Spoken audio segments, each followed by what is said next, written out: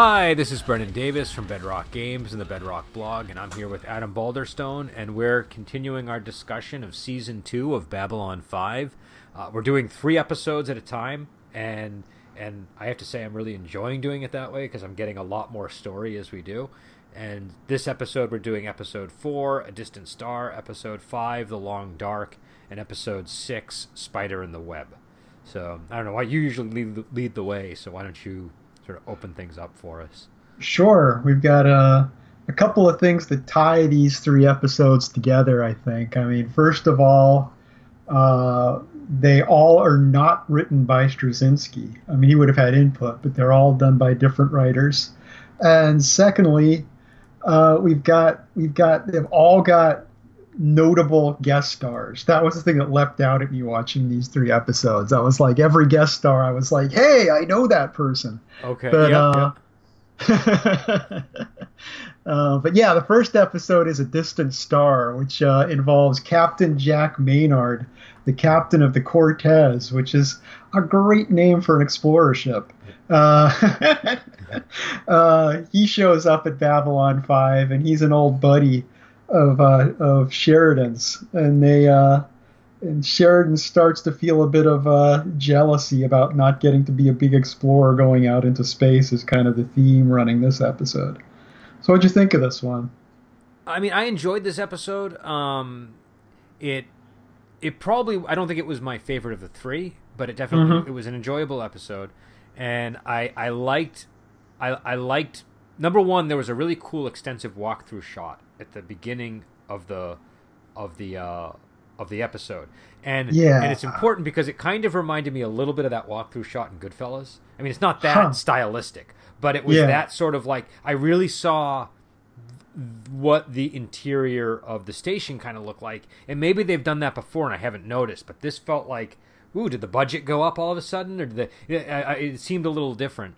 And also they had the B plot with the dieting that all the crew were supposed to do, and so they got into Garibaldi's favorite meal, which was interesting, and we kind of learned more about his background, but also just sort of the I mean, it was sort of played for humor, but I still thought that it was interesting to sort of see that these that the 3, you know, the 3 leads on the ship, Garibaldi, Sheridan, and Ivanova, they all have issues with food that Dr. Franklin wants them to sort of deal with. And so mainly, you know, I think with Ivanova, it's mainly about she just isn't getting enough nutrients. But for the other 2, they're actually like gaining weight and you know, there are cholesterol issues and things like that. So it kind of been building up as part of the plot arc to Sheridan having it, because I think every episode he talks about how much he's been eating. So I think they were really working towards this episode. No, and I think that's why I kind of liked it. It didn't. I mean, it was sort of a throwaway plot, but it also felt like it was tethered to a lot of things that I'd seen prior. And so, and also there was a good moment where it was sort of corny, but Dr. Franklin is walking behind them when they try to swap out their meals, and he looks at them and they all change them, but the smile on his face when they shift it back, just, I don't know, it was really, it was really well done. And then him and Garibaldi eating the bagna cauda at the end was a nice sort of moment. But the main plot I thought was good. The number one, I sort of like that we're getting Sheridan's, he's sort of getting cabin fever, it sounds like, and because he's more a man of action, and so when Captain Maynard shows up, who's obviously like one of his mentors or something, he starts to long for going back out there, but then almost immediately, as soon as Maynard goes out, he gets stuck in hyperspace and they have to rescue him. And we're also getting tastes of what's out there. They're talking about there being things on the rim. And I could be mistaken. It might be the next episode, but I think that it feels like this storyline is connected with the two other episodes in a lot of ways, because I'm assuming it's the Shadow People, there's that ship in hyperspace that they can't really make. Like, they can't see it, but they know it's there. And Maynard, describes something similar on the rim, and and Sheridan mentions that, oh yeah, somebody's mentioned something about this to me, but and so it's all kind of sort of taking shape. Um, Yeah, and well, I found the shadow ship was interesting from the standpoint that they've kind of established in earlier episodes that ships can just kind of like hover out in hyperspace at a point, ready at any point to move in, and it's like, oh, so there's a shadow ship in hyperspace right by Babylon Yeah. 5. That's just an ominous little detail there. yeah, 'cause that's the thing is. So I was wondering, is it because they wanted to? Were they after the Cortez, or they have some other thing going on that? So it is very ominous. And also, was this the episode where Delenn was dealing with the Minbari and them maybe not trusting her? Or is that one of the following episodes? That was this episode, yes. So that I thought was also very interesting. Yeah, I can't believe I completely forgot to mention Well, that. there's a in lot. my notes. The main plot on this was really the focus, and it's easy, I think, to lose sight, especially amid the food detour. Yeah, that really drew all my attention. But yeah, I thought that was interesting because the Minbari are like, we want to know if you're like really one of us now. And it's funny because the Minbari are very sort of direct in the way they communicate about stuff like this. So it was an interesting conversation. And it seems to me, I mean, I don't know a whole lot about the Minbari, but it seems like obedience and like obeying like your orders are sort of really important to them. If somebody is in a position of authority, and it sounds like she might be losing the ability to do that to people, like they're not willing to obey her, maybe. So it's an interesting development. I'm curious where it's going to go. Yeah, it is. Yeah, with the Minbari plot, they I mean, 'cause we did have the situation at the end of last season where they wanted her to come take over and everything, and she used her authority just to say no and kind of walk away. But she used a lot of political capital up on that. It felt like okay, she got away with that, but it felt like she was really pushing it by doing that. Now she's got this other jam going on with the Minbari, and I feel like she has a lot less clout now going on. But it's interesting because the humans seem to be reacting to her too, and their reaction is something more positive, at least in the moments that we saw this episode, where like Maynard is like, "Oh, is she a Minbari?" And he was like, seemed really curious and interested because it's like she doesn't look like a Minbari, and so I can sort of see where the hybrid is.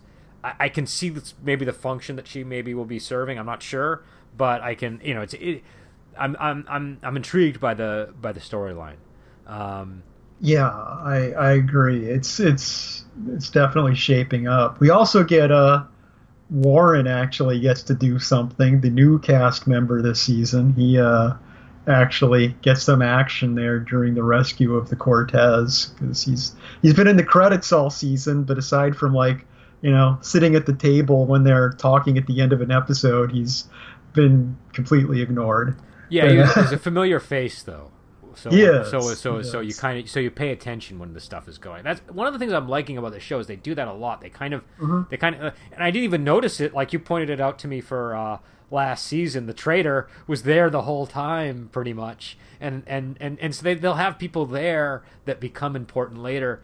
And a lot of shows, I think they just introduce the person when they need them, and you're just meant to assume they've always been there. And I kind of like that they seem to be laying some of these details down before they become relevant, to the point that I didn't even notice it. With the traitor guy, I got curious after we talked about it. I went back. He first shows up in episode 6. Oh, and, really? And the treason doesn't occur till 22. Yeah. And they just have him hanging out in the background there. So that's a detail that's very, especially for the 90s. Like now, I might expect that, but back then, it's a little bit surprising. And also, I should just say, if people can hear noise in the background, I apologize.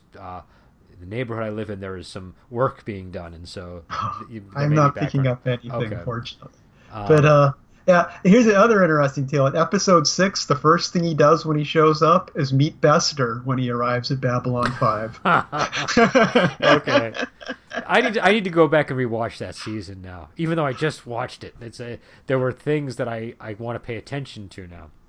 Yeah. But yeah, and I liked the Banya Kauta thing with Garibaldi. We get it, we get a better sense of his background. It seems like he might be Italian, and that might be an important part of his, he talks about his father and his father cooking and also just the scene with him and the doctor, eating at the end, where they seem to come to some kind of understanding. Accommodation. Yeah. So. But and my other note here is that the first of the many notable guest stars. We get Jack Maynard as Russ Tamblyn, who is recently famous for Twin Peaks, but he was a big star in the 50s and 60s. He was riffing West Side Story, and he did the choreography for Jailhouse Rock and a bunch of stuff. That's okay. Yeah, he was a big. I didn't realize there was a choreography. Okay, that's well, I thought he was good for that role. I thought there was something weird on the Cortez. I don't know what it was. Something about the way the sound was set up on that ship that made it really odd whenever they shifted over to it. I don't know if maybe it was just me. Didn't notice that. I don't know. Something felt, maybe I was off. I don't know. But whenever they shifted to the Cortez, I felt like, I don't know. It felt odd to me the way that people were interacting and the I don't know.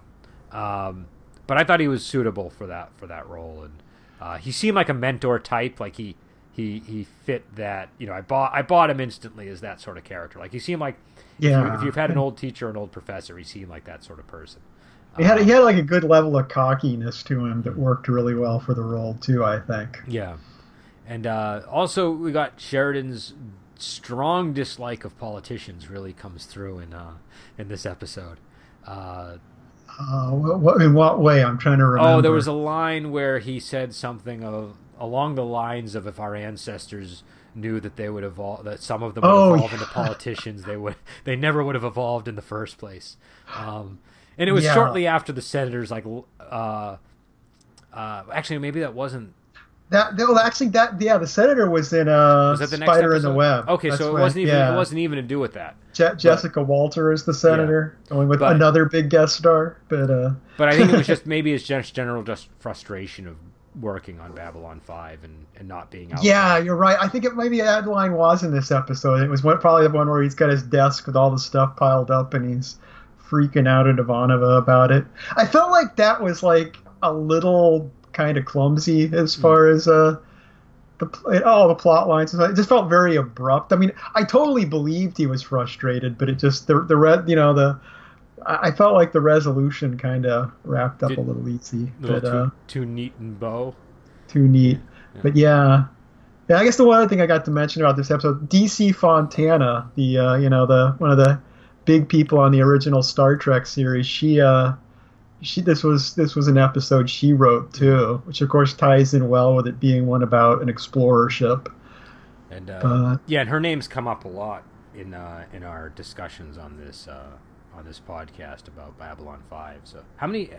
She's written a bunch of episodes, right? Like, no, this is her third episode. Is it? Yeah. Legacies was the last one she did, the one where the Minbari leader's body disappears. That was her last episode, which was a particularly good one, I think. Okay, and so the next episode is The Long Dark, and and so this was kind of like this sort of like Aliens, I guess, like a little bit of Aliens. And it felt. I mean,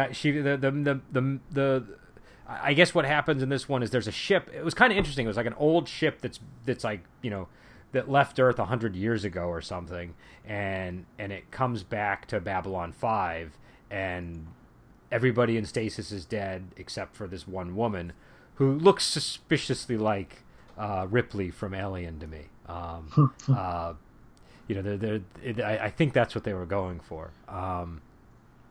And she might, and they bring her aboard. Dr. Franklin, who falls in love with everybody, I have to say, he's a very warm person. Yeah, he starts developing a thing with her, and then it seems that she might have brought something bad with her on the ship. And this could have been an episode that I wouldn't have liked because of, I've explained before.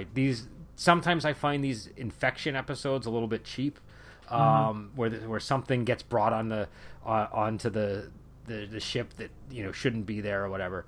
But there was a lot of interesting political fallout from whatever it was that she brought on board, and the way that it tied in with, there was another guy. I don't have his name. Amos. There was a guy named Amos who was like an old veteran from the war, who had a run-in with this same creature, and it kind of drove him crazy. And when the creature got on Babylon 5, he was really reacting in pronounced ways.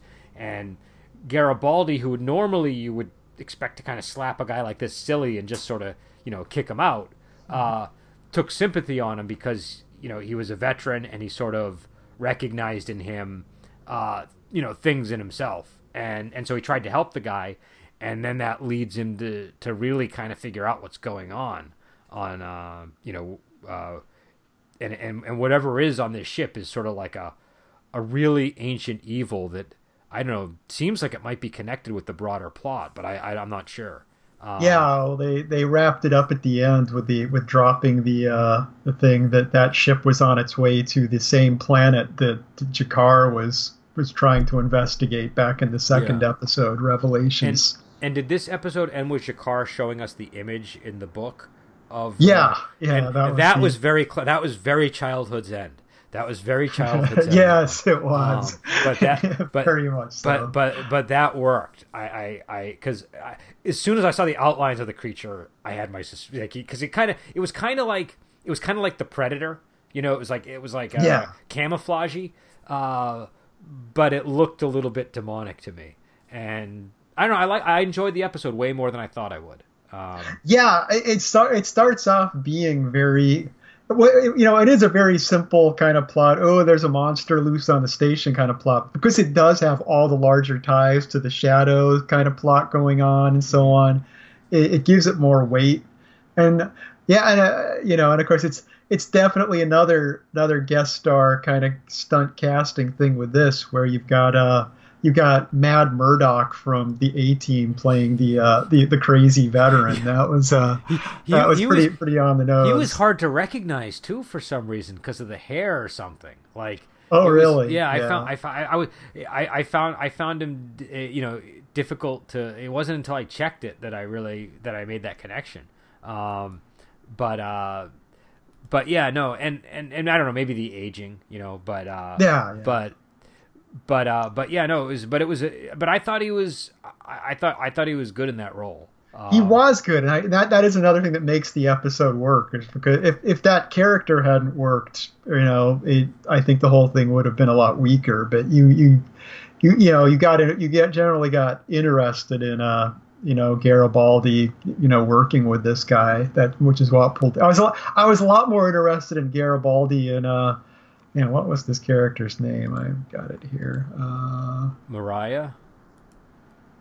Oh, Mariah. Yeah, well, Mariah. I mean, definitely. I was thinking Amos. I'm sorry, was the name I was looking for. I was definitely more interested in Amos's plot than Mariah's plot. I just didn't get too invested in her character for some reason. But yeah, well, I thought Dr. Franklin was kind of getting a little bit, I don't know, annoying about it, because it made me uncomfortable. Definitely. Well, not that. Just the fact that like I don't mind him falling in love with her, but what bothered me was the how mad he got when things were clearly lining up so that they should absolutely quarantine this woman. Yeah, I know. Like, just as a precaution, and he's like throwing things. It just seemed kind of like, I get that he's like emotionally driven sometimes, but that seemed kind of annoying to me. That people are getting their organs ripped out on the ship, and which, by the way, was an interesting thing for this creature to do. That it sort of, I guess, it devours your organs, or I don't know, it does something. So is pretty unusual diet this creature seems to have. Yeah, they were going for a lot of horror touches with this episode, definitely. Yeah, and the writer on this one, Scott Frost, he was a writer on Twin Peaks. That's his thing, and his brother co-created Twin Peaks. But so we've had 2 episodes in a row with Twin Peaks ties now. Okay. I didn't watch Twin Peaks, so these are all going to go completely over my head when they. Yeah, I did watch the A-Team though. The A-Team was a show that I remember watching as a kid. I think the A-Team connection was more thematically important than the Twin Peaks one for this episode. Does Mr. T ever show up? Do we ever get a Mr. T episode? Because sadly we don't. No. That would be fantastic. If he played like an Earth Force general, that would have put the show over the top. That'll have to be in the realm of fan fiction, I suppose. We'll do our Mr. T fan fiction of Babylon 5. But yeah, so yeah, no, I was again, this is the kind of episode it started, and I was like, I guess I'm gonna have to, sort of put up with something, and then it ended up really surprising me, and it surprised me largely because it really did.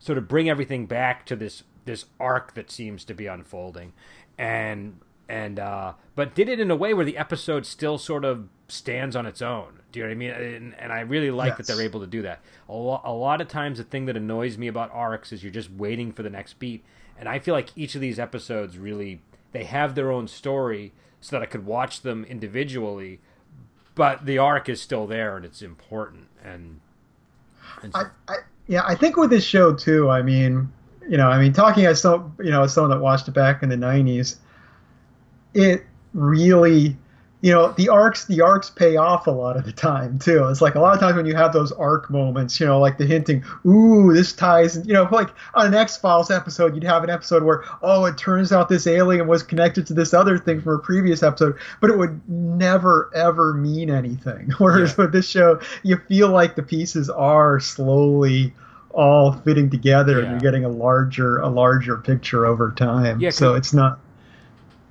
cheap. A lot of times the arcs, the culmination of them in shows can feel like, it might as well be a randomly generated conclusion sometimes. You know what I mean? Like, you're just trying to find out what it is. It doesn't really matter if it blows your mind.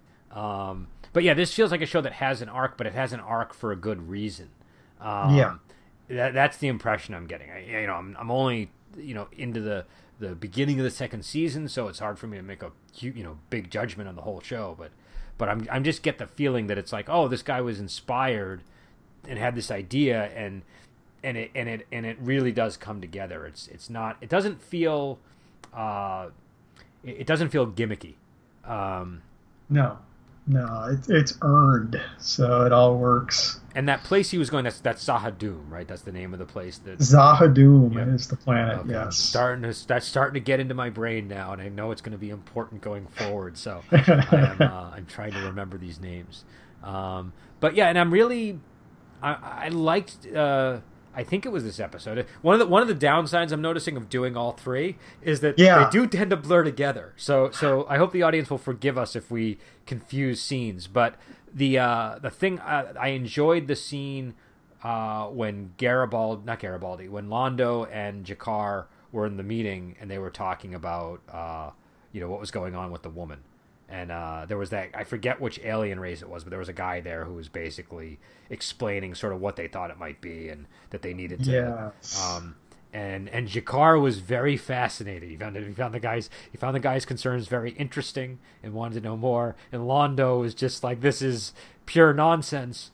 And it had me wondering, well, how much does Londo really know? Like, is he, is he saying it's nonsense because he thinks it's nonsense, or is this the shadow people speaking through Londo? Yeah, is he trying to cover his tracks? So, that is a good point. That was very interesting there, and but G'Kar is kind of developing this really earnest and sincere, like, personality that I'm enjoying. Do you know what I mean? Like, when it comes to these things, so I'm finding that the character development in the show is really working for me. With all of the characters, really. But particularly with G'Kar. G'Kar is really kind of... I always liked G'Kar, but now I'm really starting to like G'Kar. He's always likable in the sense that you want to see scenes with him, and he's always entertaining. But now you're kind of on his side a little bit. It's and you like him just as much. Well, it's not even that. It's like, I would like to have a conversation with this character. Do you know what I mean? Like, that's totally. That's sort of which I think is hard to achieve. Like, I wouldn't want a conversation with Rick Grimes. Do you know what I mean? But I really would want to talk to G'Kar. I think I might get there'd be some interesting. It would be engaging. And Londo, I wouldn't mind talking to Londo. So I don't know, something about the way they're developing this character it's just working for me. So then I don't know. Did you have anything else on this episode that you wanted to talk about? I think I'm done on this episode. Yeah. They also mentioned ozones, which I'm still a little bit unclear on what those are exactly. Ozones? I think he said ozones. Maybe I misheard him. When Amos was freaking out, he said he needed more ozones or something. I might have misheard him. I don't remember. We'll have to look it up. But I probably misheard him. He probably said something totally different, and I thought he said ozones. Okay. But we'll go back and find out. But yeah, I do tend to mishear things. I think when Zahadum first made an appearance, I thought it was Zakadoom. So the next episode is Spider in the Web, and that's an interesting. Well, why don't you talk about it, because I don't want to get the plot beats wrong. But this is a very conspiratorial episode. We have Taro Isogi shows up. He's trying to get some deal going that will allow Mars to do a bunch of business deals, because Mars has been trying to get its independence from Earth, and he's trying to arrange deals so that Mars will be doing a lot of business with alien governments rather than being stuck dealing with Earth all the time and being in kind of a bad position. So he figures that will allow Mars the economic independence, so it can get its independence without having to resort to a big, brutal, horrible conflict.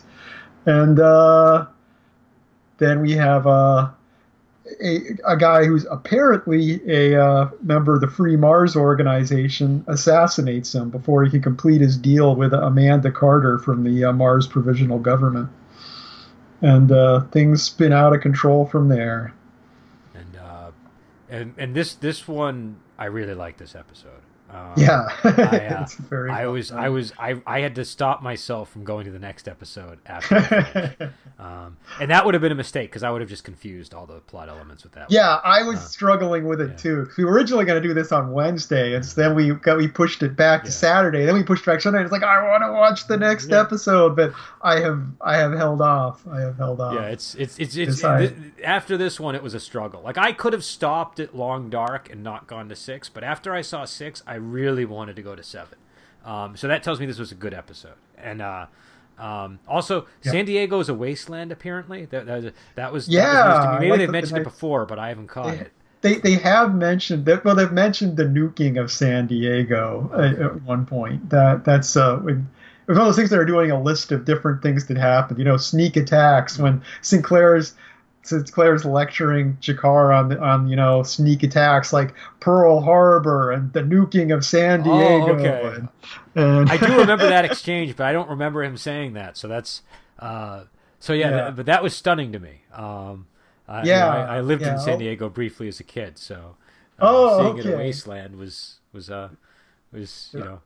I like the cinematic shot of the ruins. That was very effective. It added a very, very cinematic touch to things. And I like too, thematically, you have the ruins of San Diego in this, and you also have two, going back to my theme on guest stars, Abel Horn is played by Swan from The Warriors.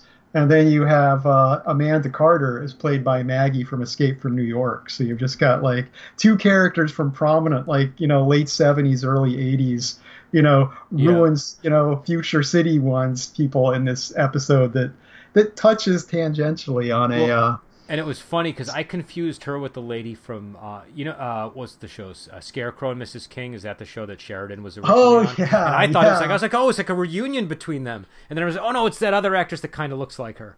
Adrienne Barbeau. Yeah. But yeah, I know who you're talking about on Scarecrow and Mrs. King, and I can totally see it. Yeah, that's. And I was excited when I saw that because I was like, oh, I want to see how they interact.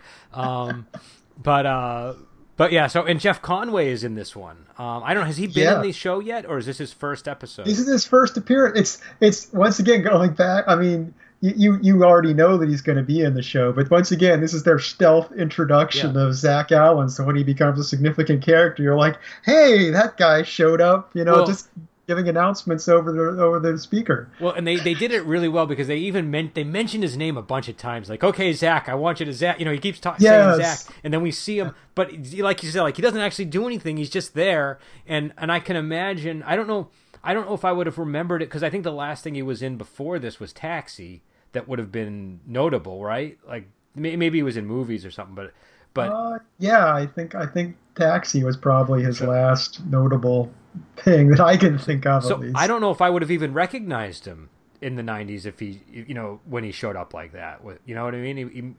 I did at the time. Did you? But, okay. Yeah. Even when he had no dialogue, like he still jumped out at you, or well, let me qualify my statement. I have a sister, and she had Grease on videotape in the '80s, and she watched it approximately 200 times. So I know. But see, Jeff I had to Conway's watch Grease face. for similar reasons a bunch of times, and I still feel like. I have a hard time making the leap from his character in Grease to him in virtually anything else, and it's like I don't. Do you know what I mean? I don't. Yeah. He's more recognizable in Grease to me than anywhere else. Yeah, and here he just looked like I don't know, a guy in the background. So I had another connection I just mentally made too because Michael Beck was in who was in the Warriors, but he's also in another movie my sister watched a lot, which was Xanadu. So I wonder if Michael Beck and Jeff Conaway had stories about working with Olivia Newton-John that they shared while they were on the set.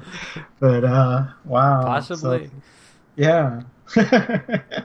And we also got the whole plot line where the senator asks Sheridan to spy, basically. Yeah. Which was, again, I mean, we sort of saw this with Sinclair. He had some similar types of situations, but I like that happens here. That the commander of Babylon 5 is not really like free to just, there are political things going on that force him to he has to navigate things. And, yes. And that seemed like a difficult one. Like, being told by a senator that you have to spy and that she's expecting to hear from him soon is, because I imagine she could do all kinds of things that would be terrible for Babylon 5's survival or for his career. His career or just his comfort on Babylon 5. So. Yeah, it's a complicated situation. And, with Sheridan too, we get the big drop at the end where he brings up how he's been following this thing for a while. He's not as completely unaware of things as we might have thought in the earlier episodes, and he's kind of bringing Garibaldi on board with him. Well, and that was interesting too because even in that moment, they had me wondering, is Garibaldi gonna betray him? Do you know what I mean? Like, I've known Garibaldi for like an entire season, but I was still like, there's some ominous music going in the background, and he's sort of revealing this stuff for the who know. I don't know enough about where the show goes to know who even if Garibaldi could be trusted by the end of it. I thought that was interesting to me, But yeah, he's what did he call himself? Like a collector of conspiracies or something. And we find out about something called Bureau 13 and the Lazarus Project, right? Those are the two sort of big things. That's right. And the guy that's going after Talia Winters after he kills what was the guy's name? Taro. Yeah, Taro. Yeah. He's kind of like a Terminator almost, like he's they basically take this guy who was like a rebel for Mars, and they implant something in his brain. Basically, is that Yeah, he's basically effectively almost dead, and they kind of reanimate him with cybernetics under the. So I guess he's a RoboCop. He's not a Terminator. He's a He's a RoboCop. Robo Psycop. Well, To the part about Terminator, the reason why he was reminding me of Terminator was the scene where he's sort of getting his mission. He's got to go kill, oh yeah, I kill agree. Talia I Winters. agree. I yeah. But yeah, they call him a cyber zombie. Mission wise, he's a Terminator. Technologically, he's a RoboCop. Yeah, so. that's fair. That's fair. Yeah, he is RoboCop. He is sort of that situation, and he's having the problems that RoboCop had. He's sort of having these. He's like got this memory of his death that keeps flashing in his mind, and Yeah. And Talia Winters sees it, and she eventually sees the procedure that made him, and she sees a face, and interestingly, she does not tell Garibaldi about this face, and I felt like in that scene it looked like they were trying to suggest that she was holding back that information. Oh, she's totally holding back Yeah. that information. I mean, it was just so obvious. The way it's like, oh, did you recognize any uniforms? Nope. Yeah. And then she looks up the Nothing. woman, and she's deceased, so she must also be one of these cyber zombies. These so Yeah. Yeah, well, it's interesting because you had the conversation between Sheridan and Ivanova in this episode about Talia, and he's kind of asking, can I trust her? And Ivanova, who hates psychics, goes out on a limb and is like, yeah, you can trust Talia. And then at the end of the episode, Talia's like, I didn't see anything. Yeah. Nope. well, and also the her reaction to Talia was pretty interesting because she said, "How would you describe her?" She says she's a very interesting person, and so I'm like, Yeah. what does that mean? Like that's not a. I mean, that's different from like a ringing endorsement, and it could have meant any number of things, but it definitely was an unusual moment. But yeah, but she was sort of like you said going out on a limb, but it just I don't know, it just seemed like an odd way to do it. Yeah. Yeah. Well, she was definitely kind of having a hard time with what she was saying in that conversation, I think. And yeah, so now at the end of this episode, I don't know what to think of Miss Winters. I don't know if she is a. I mean, I'm guessing she might have had her reasons for not saying anything. Yeah, I don't think she was doing it from a traitorous perspective so much as she is in a tough position. She grew up in Psychor, and she is very loyal to Psychor, but I mean, obviously she's not an inside person or anything, or they wouldn't have tried to kill her. But Well, and that was something that was intriguing to me because her character has been depicted as a very sort of morally centered, compassionate sort of figure in the show. Like she seems to be pretty well adjusted. And and then when she was talking about her background, I was just thinking, wow, how does she end up so well adjusted? When she was, like the Psychor really does a number on you. I think, you got no parents, I think the impression I get from the show is that Psychor has gone a certain direction. It's like I don't think it's like always been. I feel kind of like Bester and his crew are kind of taking over Psychor, and it's becoming more and more that kind of thing. And so it's like, because I mean there have been other nice people in Psychor. I mean, we had Jeffrey Combs' character was a respectably moral person, even if he was a weirdo. And there was her old friend Jason Ironheart. So it's like they're having a number of good people in Psychor, but it feels like they're not doing a good job of taking control of the organization. Yeah, no, that's true. No, I just wonder how somebody who's grown up, like just the system they have in place, even if it's not for nefarious reasons. Like they pluck you out when what would you say, like 5 or 6, like very young. It was very young. Very young, yeah. But I mean, I think to a degree. The original intent of Psychor is it's a way to make sure that psychic people use their powers appropriately. So I figure that the official indoctrination is to be very morally centered and make sure you're only using your powers in proper ways. And so there probably is a lot of moral instruction as far as the way they're raised, but somewhere things have started to go bad in the system. Well, and Sheridan even has a whole thing where Ivanova asks what he thinks of Psychor and psychics, and he's kind of got a nuanced take. Yeah, he trusts people, not organizations. But Yeah. also his whole thing about how they're like kind of like cursed and blessed, and I forget exactly what he said, but he had some sort of, he seemed to understand that they are operating um, in a their world is very different from a normal person's world. Yes. So, uh, but yeah, so yeah, I thought this was a really good episode. I was a little nervous when it started because I was like, oh, this might be getting a little too sort of political procedural. We're doing all this economic stuff. I mean, I like that, but you can go too far into the sort Sure. of trade deal thing, and it ended up getting really exciting very quickly. So, Yeah, and it navigated the conspiracy angle web too, because conspiracies are another thing where a show can kind of go down a rabbit hole and it just turn into a horrible mess. yeah, But you got to like map out everything, and you're like, you know, you map everything out, and then ultimately you're like, wait, this doesn't add up anyway. I just wasted 3 years of my life watching this show. What the hell? so Yeah, but it's holding together. So it's yeah, once again, it's one of those episodes where it's got lots of red flags where, ooh, this can go bad, but then it doesn't, so you're even happier. and yeah, so Uh, oh, go ahead. I'm sorry.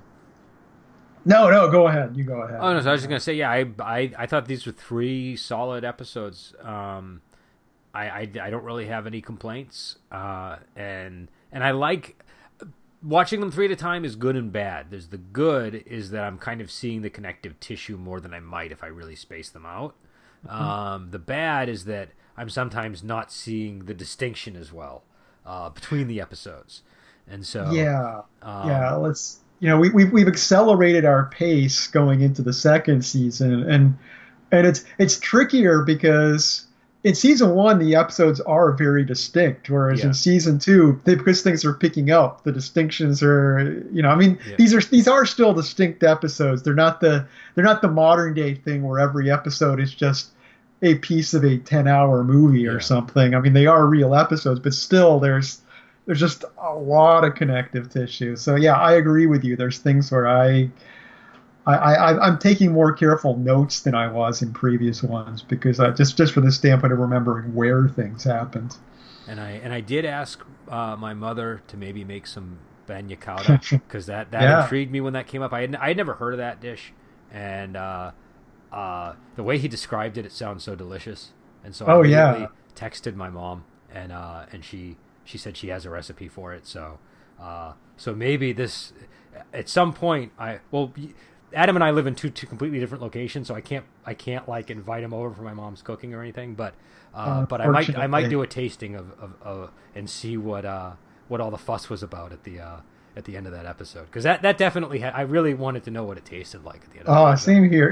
It totally sounds like something with my stomach problems would make me really ill, but it also sounds like something that would be worth it. There's just things that's like, Yeah, yeah, I'm gonna feel terrible after I eat this, but damn it, I'm gonna eat it, and that's what that sounded like.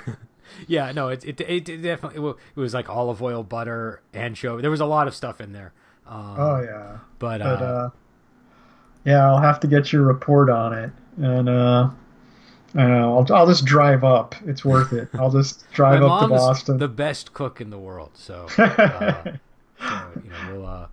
we'll Yeah, see if it can be arranged, be worth the gas money.